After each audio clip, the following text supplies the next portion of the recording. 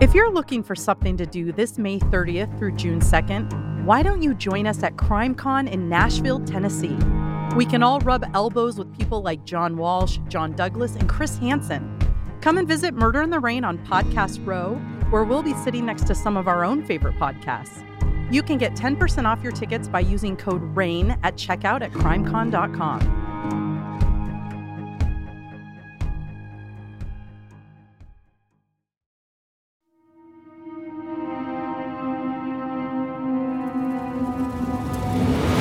This is Murder in the Rain, where each week Emily Rowney, Alicia Holland, and Josh McCullough tell true crime stories of the Pacific Northwest.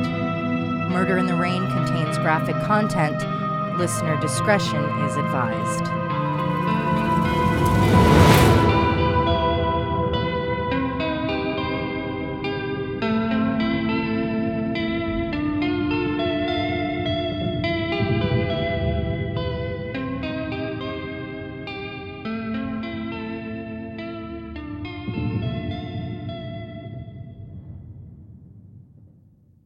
In a few weeks, we'll have a great guest on the show, former Detective Lindsay Wade.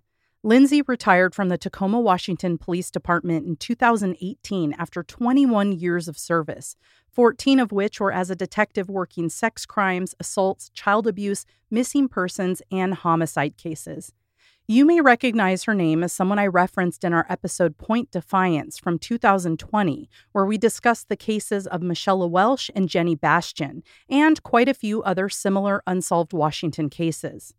Today, May 30th, 2023, Lindsay just released her first book, In My DNA, which talks a lot about her life working as a detective, as well as a few of the cases that defined her career. In preparation for her joining us for an episode and to celebrate her new book, which is an excellent read, by the way, I decided to select a case from it to share with you today. The 4th of July in Tacoma, Washington is like any other small city throughout the United States. The celebrated day of the United States of America's independence from Britain is marked with parades, barbecues, air shows, fireworks, private parties, and other community celebrations. In Tacoma, there's a widely loved 4th of July celebration called Tacoma Summer Blast, where vendors can sell their goods in booths, people enjoy a cold brew at the beer garden, musical acts take the stage, and it all ends with 20 minutes of fireworks. It's safe to say the day is one of the happiest and most fun for residents. It's not usually a day marked with a tragedy, which would leave people paralyzed in fear and a family desperate for answers. But unfortunately, that's what happened on that day in 2007.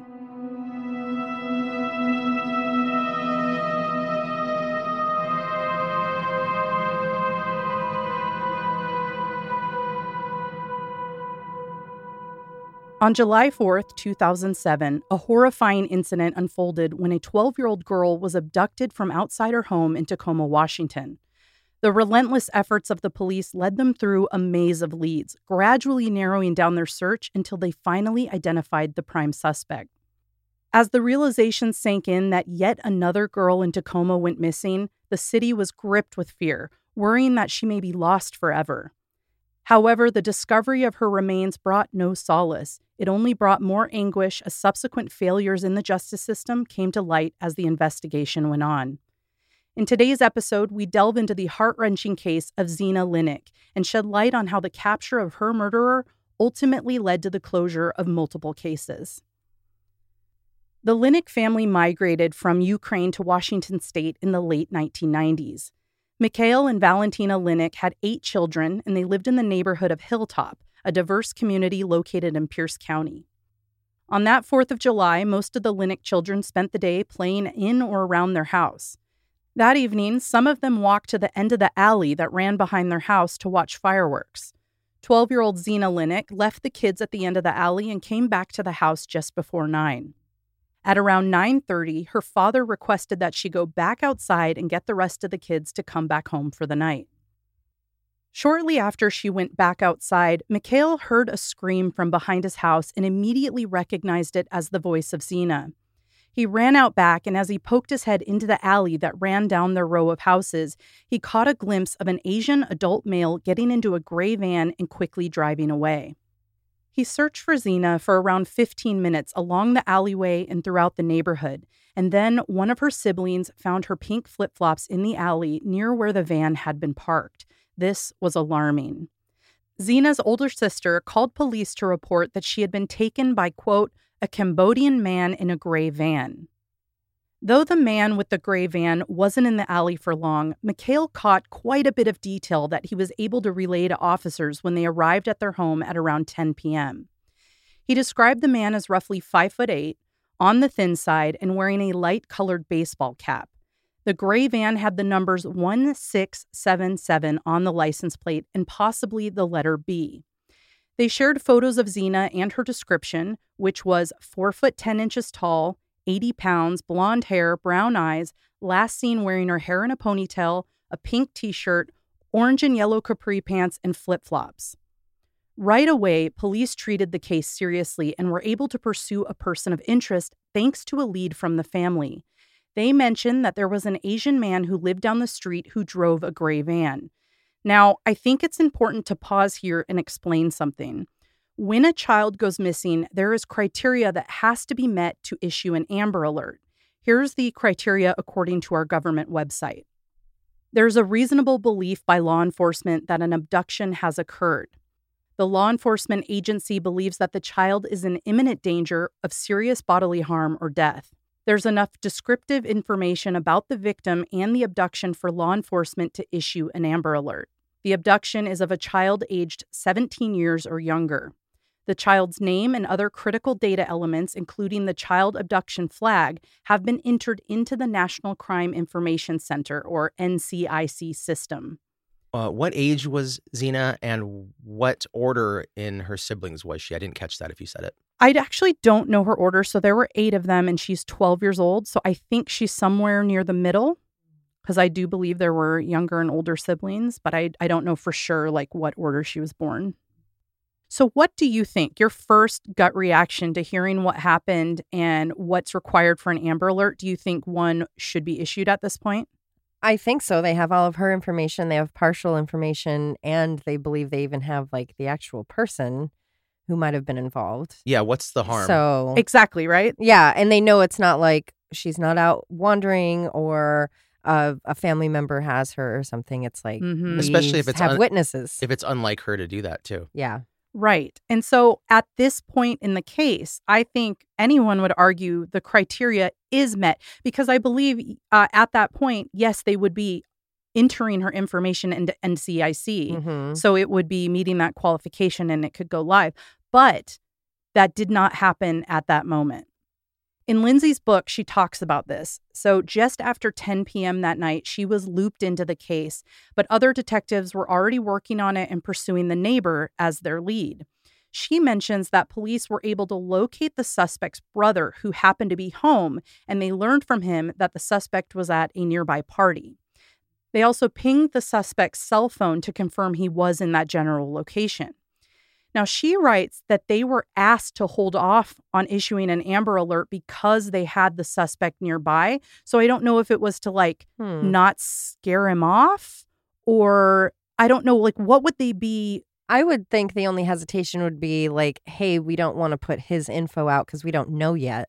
Like, why don't we go get him at the party and then talk to him and be like, hey, where were you? Do you have this kind of car? Like, that is valid, but, like, what is the concern in issuing it, even if it isn't? or at least issue the car and her description. Because A, you would get a lead on it if he wasn't the person, right? And B, people would probably stop him from leaving if they got that information. Or you could be kind of vague enough to where it's like, here's what witnesses say he looked like. You know, you don't have to say we're looking for this guy. Yeah. But we saw this car, this license plate, this behavior. Keep that in your mind. I'm sure nothing will go wrong. Police arrived at the location where the party was taking place to find the suspect's van parked in the driveway. No one was inside of it, and there didn't seem to be any indication Zena ever was. People were quickly exiting the party, and they realized the suspect had taken off because he had been alerted that the police were looking for him by his brother. So the same brother that was helping him texted or called him and said, hey, they're looking for you. So that's not a good sign. He eventually gave up and cooperated with police, answering their questions and allowing them to search his vehicle. He fled the party not knowing why police were even looking for him. So I'm guessing he had previous arrests or maybe he didn't have a valid visa or something. Like there was probably a reason he took off. Or you're at a party and who knows what hors d'oeuvres are being served. Sure. Their interviewing and their search turned up zero evidence that he had anything to do with Zena's abduction. To further confirm what detectives were already now sure about, within a couple of days, he passed a polygraph and was eliminated as a suspect. By 4 a.m., July 5th, so it was still kind of that same night into the morning, Lindsay Wade, along with several other detectives, were gathered in a room to discuss what the next steps were in the investigation. And obviously, it's an Amber Alert. By now, the criteria was definitely met. The only issue was that there wasn't a full license plate number. And if you ask me, a few numbers is good enough. Yeah, or just the car description. Or Well, there was a little bit of back and forth on what the make of the car was. They said it was a boxy gray van, and that kind of describes every single minivan ever created. True. I just mean, like, if you already have somewhat of a car description and then you have part of a plate, that definitely narrows it down. My guess is that it's a Chevy Astro van. They all were. So boxy. Very boxy. The boxiest. Or maybe Toyota Previa is too tear-shaped. Yeah. I'll get back to you. Or pear-shaped. It's got a fat bottom. Now, one of the reasons there was a concern about not having a full number is because of that, they're not allowed to put the license plate number on the reader boards along the highway. So instead, they all agreed that what they would do is put text about tuning into a radio station to get the latest Amber Alert information. With this decision officially made, they alerted the public information officer that it was time to issue the alert. Here's the problem. At the time, one person was in charge of issuing that alert, the public information officer, Sergeant Mark Fulgham.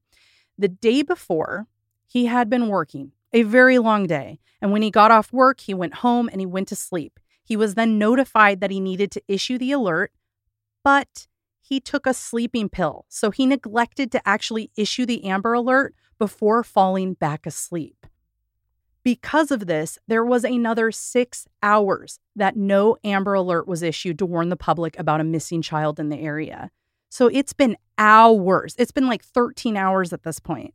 That's a real multi-level failure. That's a failure that shouldn't have ever happened because the freaking process should have been different. And we'll talk about that. It's like you can be mad at that guy, but they shouldn't have had it all be on one guy or had it be like, well, let's wait till we really, really know. By this time, the FBI joined the efforts by bringing in roughly 40 agents to help the Tacoma police. There were specialist teams like the Child Abduction Rapid Deployment Team, as well as the National Center for Missing and Exploited Children. The rest of the day on July 5th was spent canvassing the neighborhood. Neighbors were interviewed and dogs were brought in to follow Zena's scent. The dogs even alerted on another neighbor's house. Police busted in through the door because no one was home to answer, but there was no sign of Zena. It was likely that the scent was just left over from her being in the area. Tips were pouring in and being followed up on, but nothing seemed to line up. They even took a call from a psychic because they were desperate for leads. And of course, the locations mentioned by the psychic didn't bring up anything new. What I really enjoyed about Lindsay's book is that you get this behind-the-scenes sneak peek at just what the heck is going on during this time when they don't have any solid suspects. There was this massive effort to locate new leads, and we got to kind of see the genius of these detectives. And I think one of the things that really made her successful in her career is that she always looked for clues within other cases. For example, she knew that in this case, there was a gray van with either 1677 or 1667 in the plate number. So she searched Tacoma case reports where there was a gray van involved so she could look at the license plate numbers. That's smart. Now, this method ended up turning up 2 potential leads in the case. One of those leads was an Asian man who lived within 2 miles of the Linick family. He was quickly eliminated because he had a solid alibi. The other was a case regarding a Chevy Astro van that had been broken into in a Lowe's parking lot the previous May. The license plate had the number B17667B.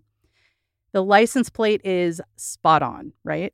Right. It has 7s, it has 6s, and it even has the letter B. But here's the issue. The man in the case was a white male.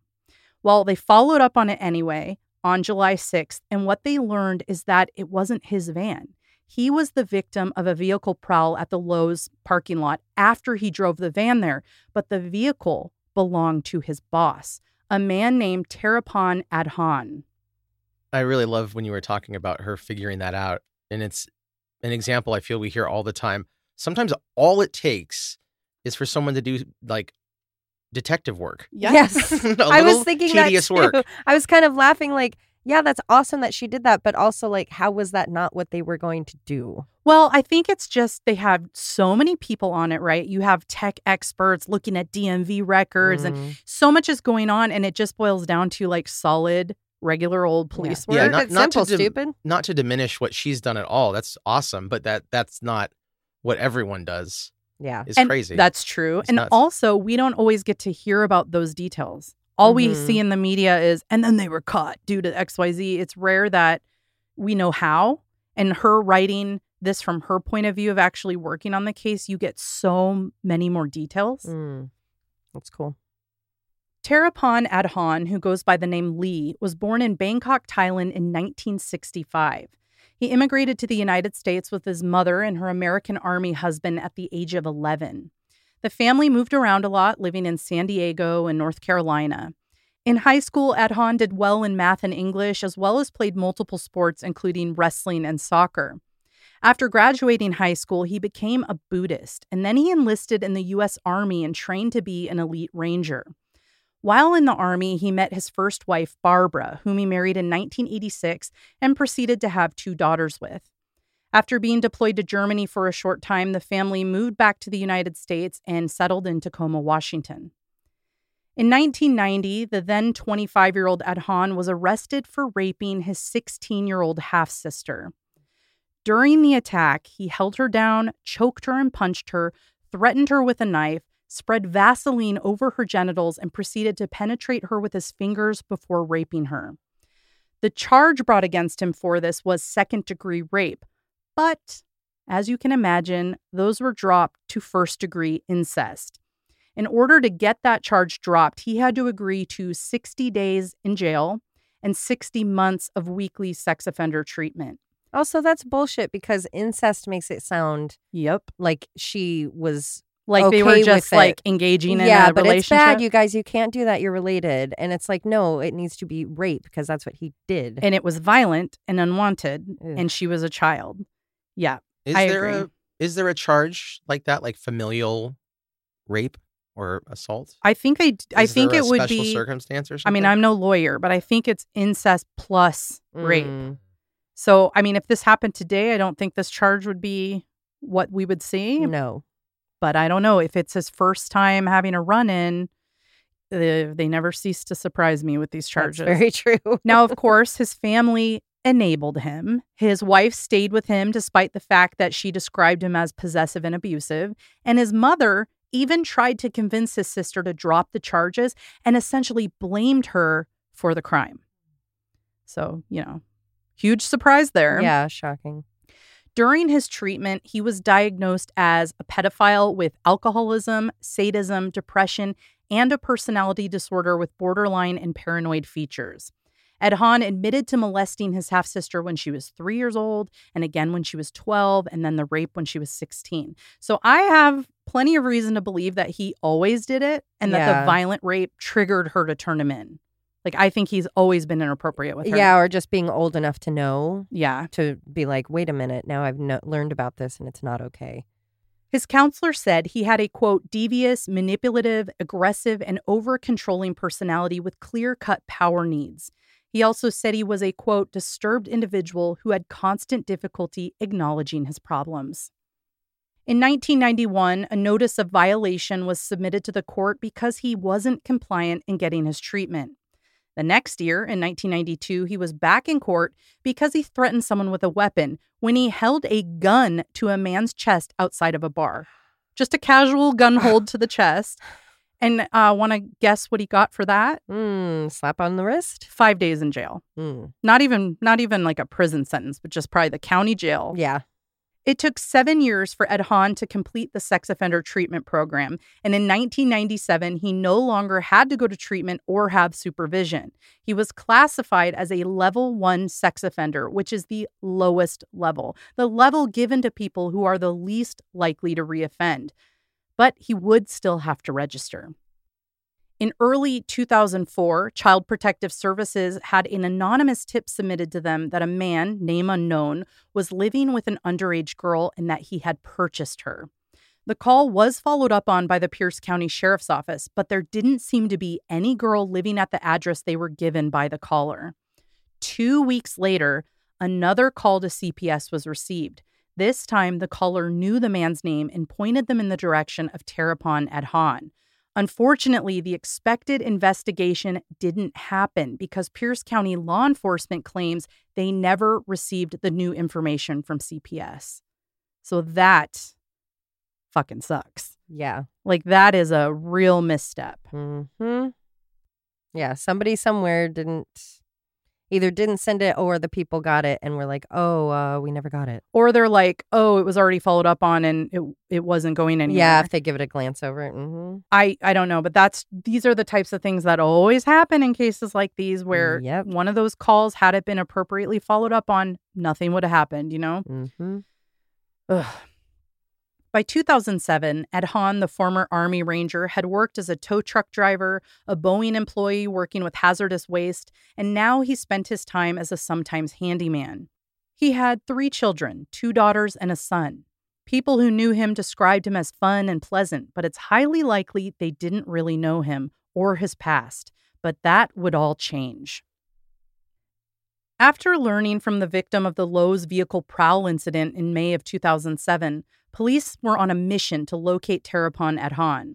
Not only did he drive a gray van with a license plate number eerily similar to the one Mr. Linick described, they learned that the suspect was a level 1 sex offender. Another red flag, when they found his van, they noted that the license plates had been switched with a sedan. Mm-hmm. By July 8th, police soon began working their way through Ed Hahn's Tacoma neighborhood, hoping that one of his neighbors had helpful information.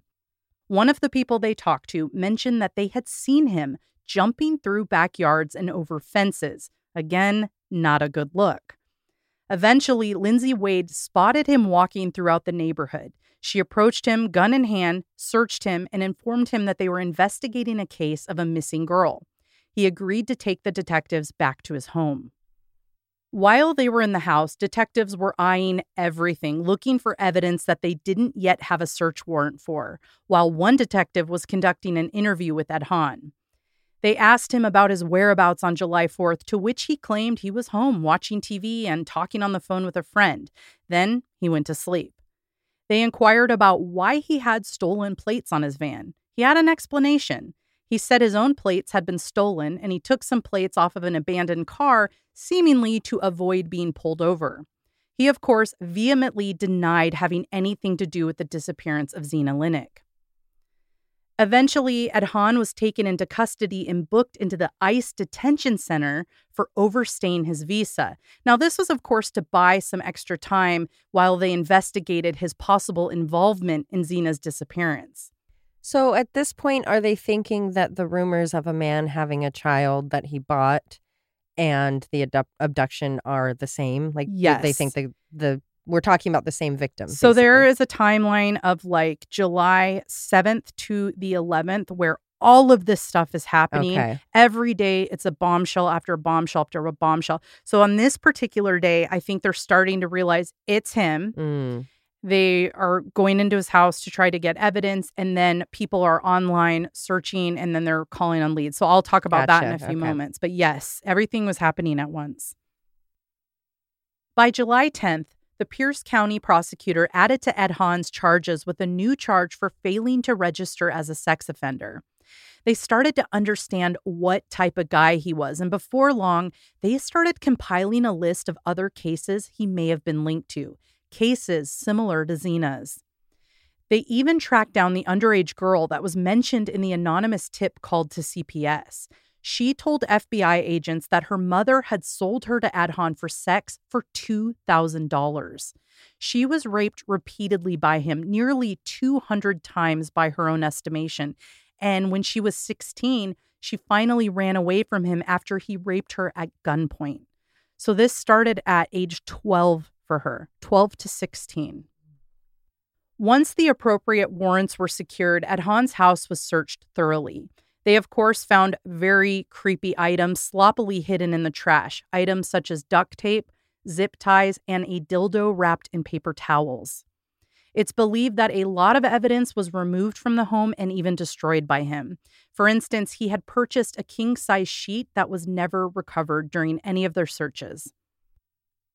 The case against Adhon for Zina was technically circumstantial, but it was growing stronger with each piece of evidence they uncovered.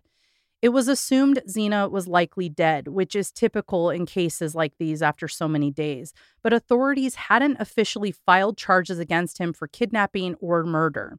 Instead, they gathered their circumstantial evidence and presented it to him. Not only would they be pursuing him for Zina's case, but they had another one from the year 2000 that he looked very good for, not to mention they had him for multiple rapes of the underage girl that he purchased. He was basically told, you're up against the death penalty for everything you've done, unless you can lead us to Zina's body. Detectives finally got the call that Adhon was ready to talk. After some dicking around, like they always do, going back and forth, he eventually admitted to killing her and that he could take them to her body. Several ICE agents and detectives piled into vehicles and caravanned out to Silver Lake Recreation Area along a road that led up to Mount St. Helens. He pointed them down a narrow road and the search began. Before long, one of the FBI agents found Zina's body. Her remains were taken for an autopsy by the Pierce County Medical Examiner's Office. Upon completion of the autopsy, the forensic pathologist noted that Zina had died due to homicidal violence caused by blunt force trauma to her head and asphyxiation. DNA found on oral swabs of Zina's body matched DNA from Adhon. They got their man, but there was plenty of work to do because Zina wasn't his only victim.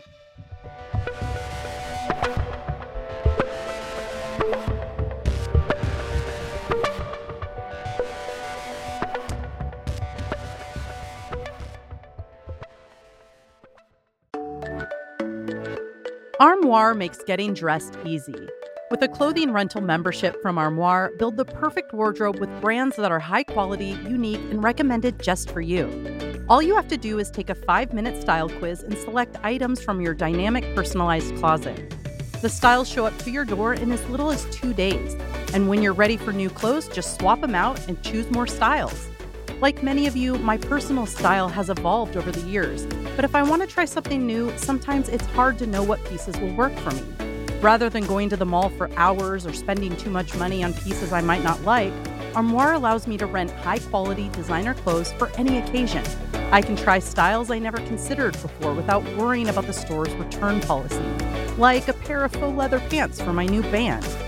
Of course, all of this sounds great, but what's even better is that it's a woman-founded business. You benefit from finding the perfect outfits, all while supporting a business that was built by women just like us. Right now, our listeners can give Armoire a try and get up to 50% off their first month. That's up to $125 off. Just visit armoire.style/murderintherain. That's armoire.style, ARMOIRE.style/murderintherain, one word, to get up to 50% off your first month and never worry about what to wear again. Try Armoire today.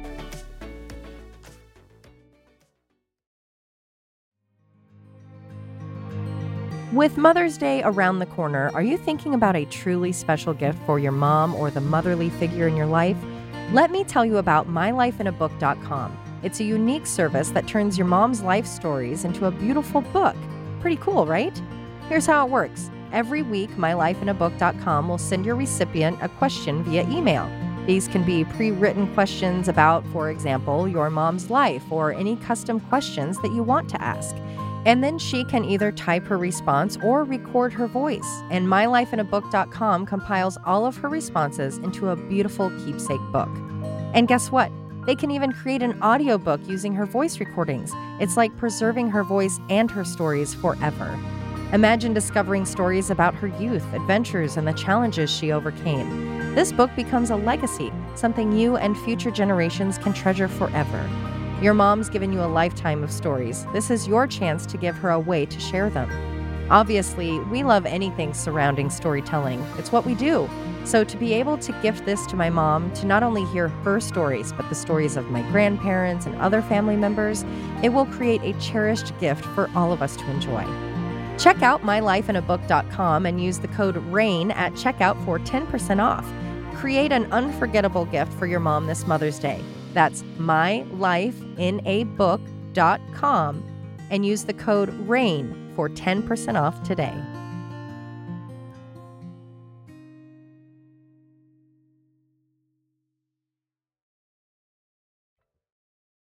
On May 31st, 2000, a soldier stationed at Fort Lewis, just south of Tacoma, was driving down the highway when she found a young girl in need of assistance.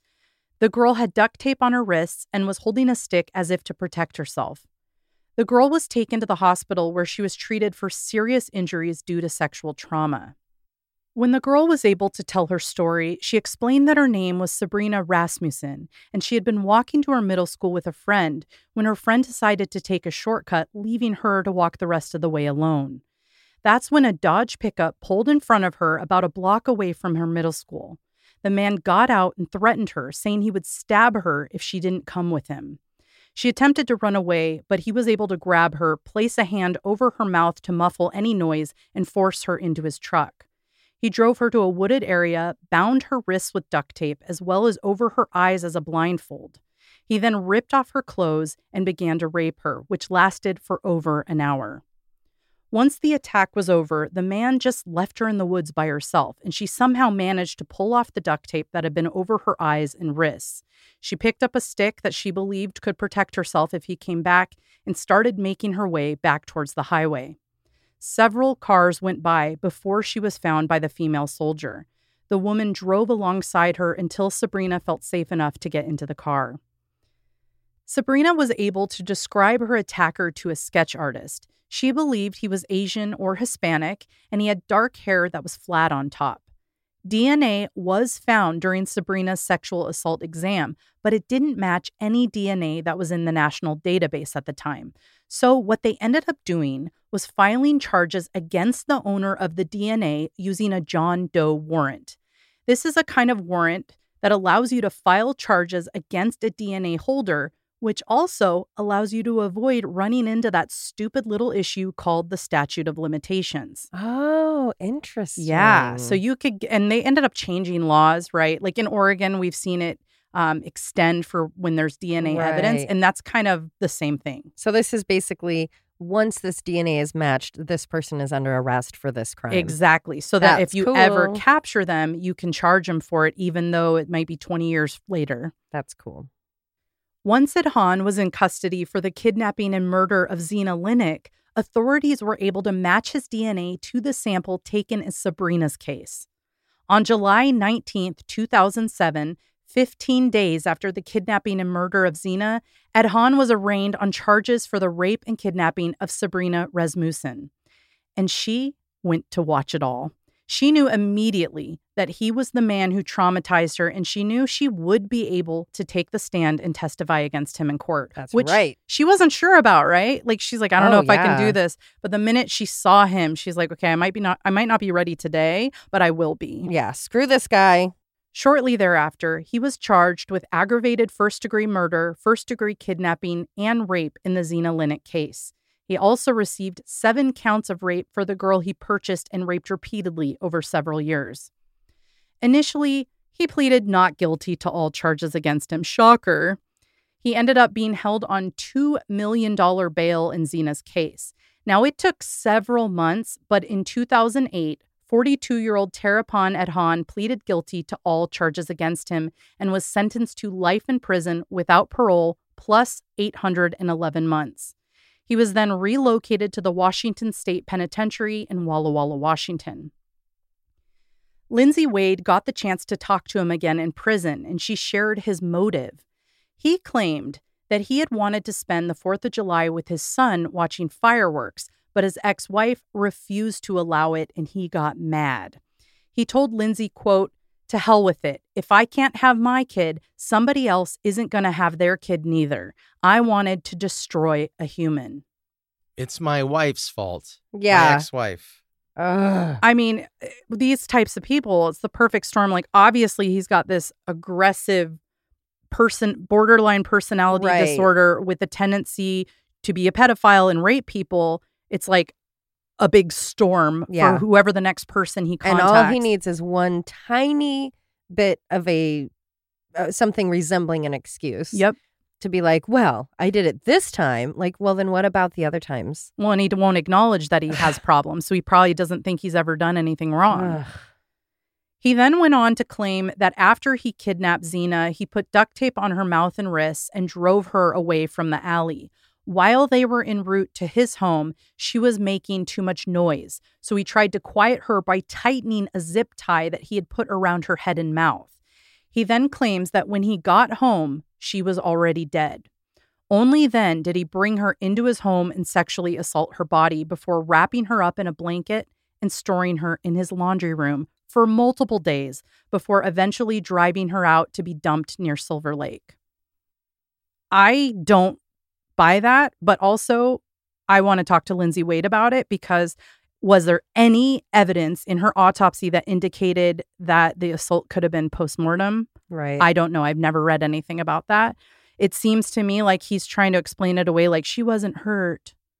You know, I hope God she was dead first. To where he's like, well, I didn't murder her and I didn't rape her while she was alive. Saying, yeah, I accidentally murdered her and then I did it. But then you turn around and say, I wanted to destroy a human. I wanted to, bullshit. I wanted a family to feel the pain I was feeling. So did you just accidentally kill her before your plot could unfold? Right. Or because you were like probably so excited and hopped up? Or is it real? I don't know. So I want to talk to her about it to see if they looked into that or if maybe the a combination of things of like, yeah, he gets in whatever state of mind he's in and is holding the zip tie and doesn't realize that he's holding it tight or that he'd put it so tight. I mean, it definitely could have happened that way. I don't, until we know exactly what the autopsy said. And it could be not something that they could figure out. I don't know. Yeah. So hopefully she'll be able to answer that question. There are several other cases that Adhan has been considered as a potential suspect. In our Point Defiance episode, I went into detail regarding the cases of Michelle Welsh and Jennifer Bastian. On March 26, 1986, 12-year-old Michelle and her younger sisters were playing at a local park when Michelle went to use the restroom. When her sisters returned to look for her, Michelle was nowhere to be found. Her body was discovered later that day in a gulch near the park. She had been sexually assaulted and murdered.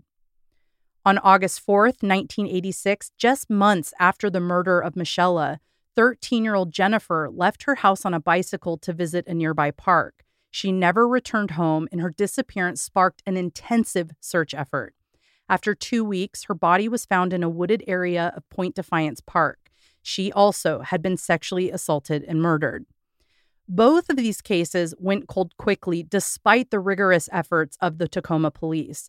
At the time of Zeena's murder, both cases were still unsolved, and it was believed that a single suspect had murdered both of them.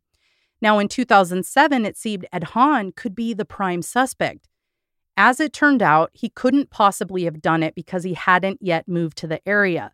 But he was a big focus for a short period of time before eventually being ruled out. Now, in recent years, both cases were solved thanks to genetic genealogy. It turned out it was two perpetrators working alone. Gary Hartman was convicted of first-degree murder and rape in 2020 and was sentenced to 26 years in Michelle's case. Robert Washburn pleaded guilty to first-degree murder and was sentenced to 27 years in Jennifer's case. To hear more about those cases, tune into our episode Point Defiance, which is available on Patreon. In that same episode, I mentioned the case of 10-year-old Adriana Jackson, who was found dead in Pierce County in 2006. The last time anyone saw Adriana was when she left to walk to school on December 2nd, 2005, not knowing that school had been canceled due to the snow. Her missing poster was plastered on local businesses for months, but she was gone without a trace. The next year, her skeletonized remains were found by 2 young boys playing in the woods. Though there were suspects in her case, no one was ever arrested. And as it turned out, when they looked into Adhan's past, there was a chance he could have been involved. Armed with a photo of Adhan, police went back to Adriana's Tillicum neighborhood and showed the photo to residents.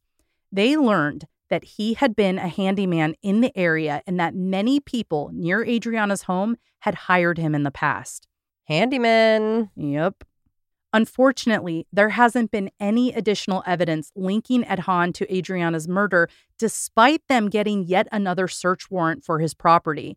Her case still remains unsolved to this day. Another case that he was rumored to be involved in was the case of Amber Hagerman, who was the namesake of the Amber Alert. Amber disappeared on January 13th, 1996, when she was out riding her bicycle in a parking lot. Despite the community's effort to locate her alive, her body was discovered 4 days later in a local creek. She died due to asphyxiation. Here's the thing. When a person like Adhan is arrested, it's law enforcement's duty to look at any similar unsolved cases to see if there could be connections. It was announced early on that he was being looked at in the Amber Hagerman case, and the media ran wild with it. In their defense, the Pierce County prosecuting attorney openly theorized that after Adhan raped Sabrina in 2000, he then fled to Texas where he had family living in the area. But the fact of the matter is he wasn't in the area at the time and he was ruled out as a suspect. But I'm talking media frenzy. Because Amber was in Texas. Yes. Okay. Yes. So, and that was a big deal, right? That was like the first of its, well, not the first of its kind, but that's why the Amber Alert happened. They're like, oh, he has family in Texas. I bet he got scared after the Sabrina case and left in his truck and went there. Which is a valid theory, but you can't just like announce that. Yeah. You got to look into it before you say anything. Because that could really screw up for other investigations. Like if other people are looking into someone that looks equally good as a suspect, and then all the energy goes to this other, or people think, oh, wasn't that solved? Yep. Wasn't that guy? And it's like, no, we're looking at this information. Mm-hmm. Now, he very well could have many other victims that we just don't know about yet, and he is very much still a suspect in Adriana's murder. Whether or not he gets new charges, he will spend the rest of his life in prison, and that is enough for some people. Sabrina Rasmussen said that knowing he's behind bars and will be there forever has brought her relief. In fact, she stated that she's glad he wasn't facing the death penalty because by being alive, he's going to suffer longer.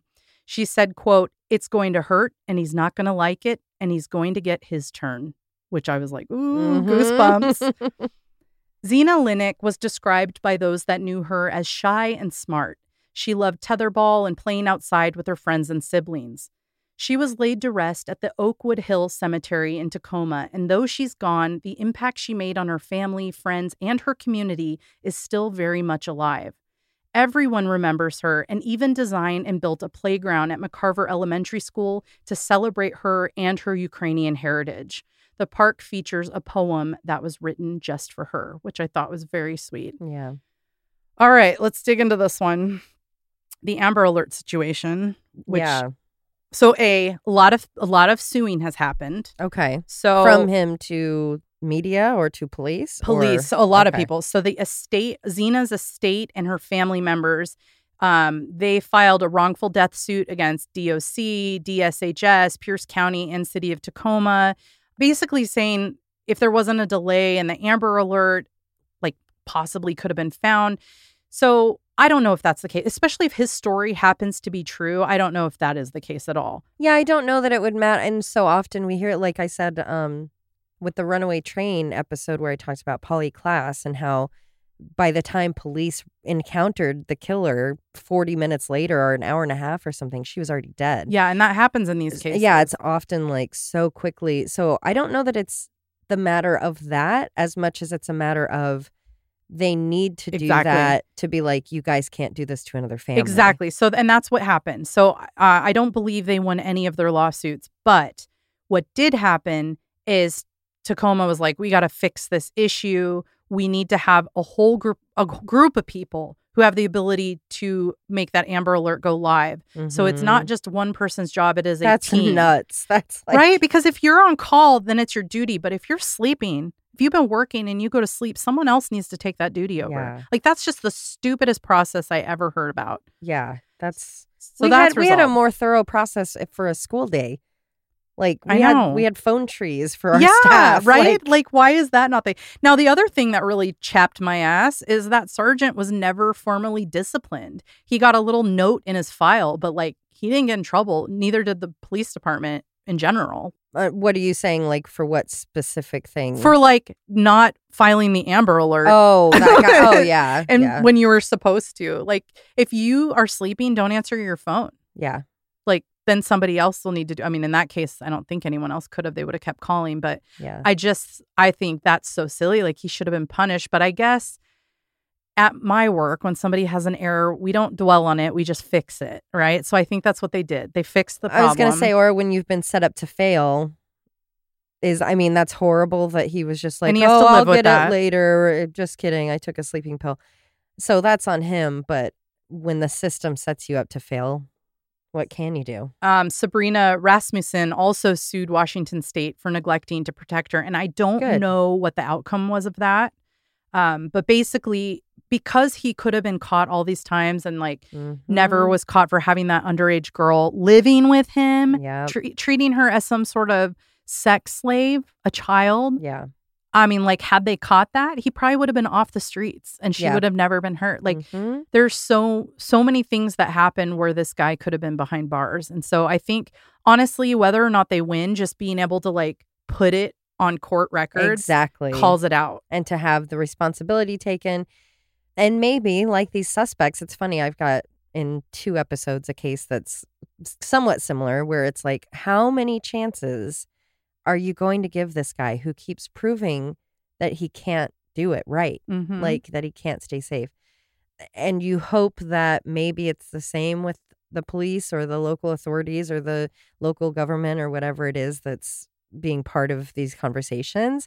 You would hope that eventually they look and go, holy cow, we really got to do something here. The same way they would look at these guys who, by the 10th chance, well, maybe we should really put you away for a while. And I know we don't want to do the foreshadowing or basically looking at someone's past to like look for indicators, but I mean, he had them all, right? So in 1990, when he was busted and had to do therapy, they learned that his childhood, he had been sexually abused by a sibling. He had been abused by his father. He was a severe alcoholic. He was aggressive and abusive his entire life. I mean, it's red flag after red flag. And you'd think like the doctors that have to see these people and to know like, yes, he has all these mental issues and conditions and whatever you want to call them, combined with this really intense history, combined with behaviors he's displayed. But so often it's like you look at the opportunities for either rehabilitation or incarceration, and you see these breaks that they're given. Because who's going to pay for this? Right. The children that he raped. Right. The people that he killed. And so they just look at it and go, oh, well, he's only done 3 months for assault. And then you look at it and you go, oh, it was only 3 months, but he was sentenced to 10 years and then got out. It's just like, I know it's a manpower thing. I know it's a money thing. I know it's a people thing. But to just really look at those cases. It's just too many missed opportunities to have saved a life. And that's so sad. And a really great line I heard on something. I was probably a Dateline or who knows what. And it was like, how many women have to die to prove that this guy needs another chance? Yeah. And how often do we see or hear that, where it's like, why is it for this guy to have an opportunity to say, no, I can be at, a rehab facility or a halfway home. No, I can be out in the world. No, I can do it. And the way to prove it is like by not killing someone. And then he kills someone. And then it's like, dadgummit, you didn't do it. Okay, let's reevaluate. It's like, why is that the cost? How make that make sense? So do you have any burning questions to ask Lindsay when we get her on the show? Ooh, I have a few cases I want to talk to her about because, as you know, I've covered some that she actually worked on the cold cases of Jenny Bastian and Michelle Welch. Okay. And she's the reason that genetic genealogy match happened. She retired the month before the match happened. That's cool. And so she's got that. I mean, that's definitely her win, I think, there. And she's very close with the families. But there are a ton of cases she's worked on. She's got the inside scoop on a lot of DNA stuff. So I'm excited to talk to her. Yeah, I definitely want to talk about this one. But if you think of more, let me know. I really would like to know more, like, the process. Like, what does she think, in her expert opinion, is the answer to fixing the problems that we so often have to talk about? Well, she does kind of dive into that in her book because she's led a lot of task force and created a lot of movement on things. She pushed for DNA to be taken from violent offenders earlier on, not when they're dismissed from prison. Oh, smart. Like on intake instead. Right. And that's the reason they do that in Washington. She's been on child task force looking for missing kids. Like, she actively made things better, but Right. it takes a toll on you, and she had to that retire. would be my question. Like, is it truly a budget thing? Because that way the ratio can be like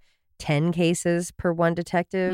Is it really like a lack of training? Is it ego? Is it that it's like military guys that are brought in and not someone like her that like can see where problems can be solved? You know what I mean? Great So question. I would just be curious, like, what she really sees as more than the Band-Aid alternative, because however anyone feels about police, you can't deny that there are issues in just police work in general, whether it's a lack of staff or Lack of protocol or lack of following protocol. Or just differences between agencies. Yeah, or lack of overhead, people making mistakes and not, whether it's the Amber Alert guy or like my Patreon where they kept the phones for months on end. Yeah, you can't hide it. You got to fix it. And that's a really, I will ask her. And I'm just curious what that is. If anyone has questions, let us know in like the next week. Because Gmail. It's going to happen. Yeah. murderinthereign@gmail.com. We're going to ask Lindsay some questions. So send them in and I'll pick a few. And yeah, that'd be great. It should be a really good episode. Yeah, that'll be interesting. And it's cool to hear too that she was like, I'm going to do some detective work and I'm going to put these pieces together. Because I feel like so often it's like, well, the neighbor finally called in 2 years later and gave the exact description and the cops went and arrested him. Well, she worked on a lot. So it's really nice to hear like detective work. I loved reading it because she went to old cold cases. So basically she, in high school, read the book Stranger Beside Me and was like obsessed and was like, I want to be that detective. I'm going to be a police officer. Worked her way up very quickly. I think she said age 23, she got promoted to detective. And the first thing she started doing was reading every cold case that, the detective she worked with had. And she ultimately got to close a few of them. And it was just really neat to see her going back through everything, re-interviewing people, and looking at a new angle through female eyes, female women of color eyes. And I think her career was pretty outstanding. So I'm excited she's interested to talk to us. And intent makes such a difference because she sounds like someone that's like, I want to be that helper like that person and I want to give these families answers. Yep. And that's why I'm going to dig into this stuff. And so often we either literally read it or things are alluded to where it's like the ego of the detective is what's driving that. That it's not, oh, I want to close that so I can help them and we can get somebody off the street. It's like, I'm going to close it. Like, I'm going to be the guy to do it. And that intention makes such a difference. Yeah, I mean, the perspective I got from her writing was she worked with some pretty great detectives and they did a lot of good. And Washington has great closure stats on some of these cases compared to a lot of places. I don't know. I would read the book. It's called In My DNA and it is out today. Cool. Get it. Well, it's hot. Now. There's a link in our show notes. Get it. Get it. Go get it. And then send us questions. Did you get it? How long was her career? 21 years. Ooh, wow. That's so she's only a little, but she's only a little bit older than me. Yeah. She went in right out of high school. I was looking at her on, or not her, but that online. Yeah. She looks very young. You were ordering that book. Give me that book. I already bought it, so you guys can read it if you want. No, 2 copies, please. My highlights are pretty funny, though. You will be very confused because there were things I just wanted to ask her about, so I just highlighted it. Anyway. No one said anything when I nailed the Astrovan. I know. No, Yeah. I said it with my tone. Did you not hear it? No. And I kind of gasped and laughed when she said that. She gasped and I said, Astrovan. Oh, well, good. You got your credit. Praise me. Put this at the end of the episode because you need your dues. I need them.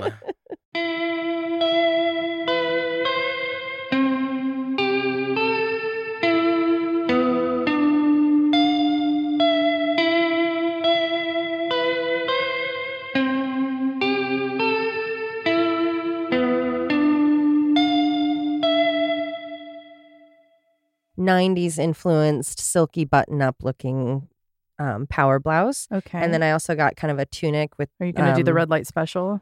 Possibly, yes. I also am showing my boobs off today. Oh, good. Okay. Like sounded like Jessica Tandy. 40 agents to help the Tacoma Help the who? The Tacoma Police. Excuse me, let me ship my water. It took 7 years for Adnan, whoops. Wrong story? It's like I'm suddenly can't talk. Are you thinking of raisins?